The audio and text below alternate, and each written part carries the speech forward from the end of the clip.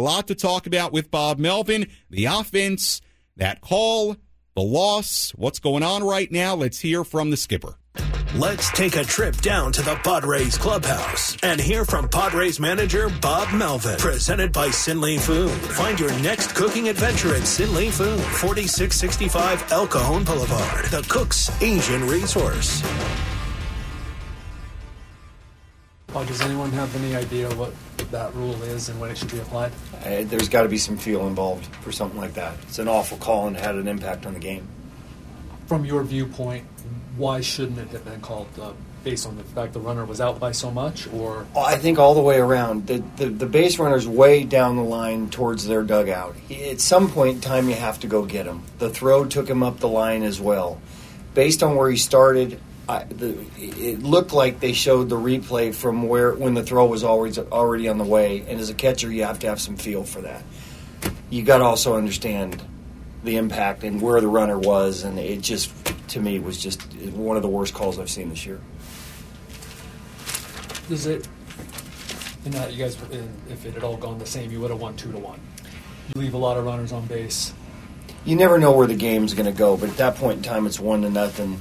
Use out of the inning, and there aren't 3 more runs on the board.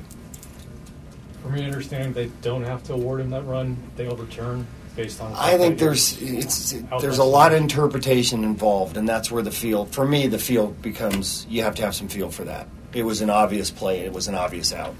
Was there any explanation relayed to you from New York? Earlier in the game, obviously Manny thought that he had seen the third baseman was correct. Off. That's why he's trying to make an aggressive play and get there. Do you feel like that was one of those where he obviously was trying to make something happen? Correct. If you guys were maybe scoring more, is that another example of? Probably so. Okay. How do you find that kind of sweet spot of being aggressive but not running into outs? That's a tough one to. We've been really aggressive in our base running, and I think your instincts tell you the third baseman's going up, out to, for whatever reason, whether the pop-up or whatever, and he's trying to make something happen. All right, so Bob Melvin saying, quote, one of the worst calls I've seen this year. You heard the frustration there from Bob Melvin about the overturned call at home plate. You also heard Bob Melvin asked about Manny Machado trying to make a play in the 4th inning on that ball in foul territory down the left field line that he was thrown out at third base on. Now, when you go back and look at it, you sort of understand what Manny was seeing, that third base was vacated, although I got to tell you on the replay, J.D. Davis never got that far away from third base to the point where I thought Manny would try to go.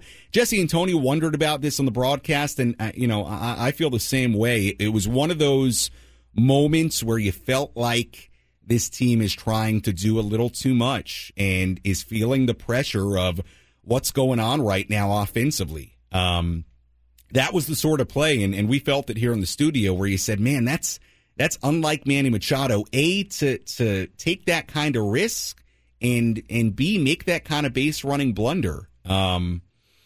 So that was a good example, and look, I'll be honest with you. I thought this game offensively here tonight, it was sort of like a microcosm of all the issues the Padres have had this year.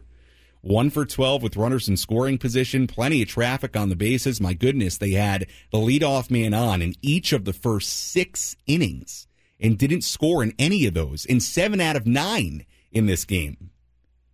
4 double plays hit into, and even with the call at home plate, which Bob Melvin is absolutely right about, it completely changed the complexion of this game, and no doubt that incorrect call from the replay room, no doubt affected the outcome of this game.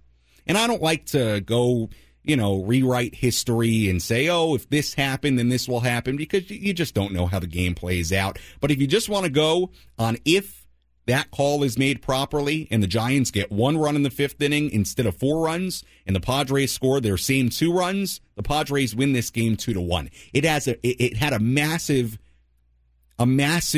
impact on the outcome of this game. And by the way, the other thing I don't like about it, Yu Darvish has to stand around during that whole replay and then come back out. And what do you know? Back-to-back RBI singles. So, look, the replay review is not the only reason the Padres lost this game, because at the end of the day, the Giants only scored 4 runs. The Padres, I'll tell you what, and we're going to talk more about them in a moment, but they went up against a guy in Sean Jelly who came in a 10-plus ERA in 10 appearances, and he went 4 scoreless innings. So, again, on a bullpen day for the Giants, who have won now 2 out of the 3 games in this series on bullpen days, I mean, Padres were unable to do anything against them. So, it was part of the reason, the call, but it was not the whole reason. And again, I don't think it even was reason number 1.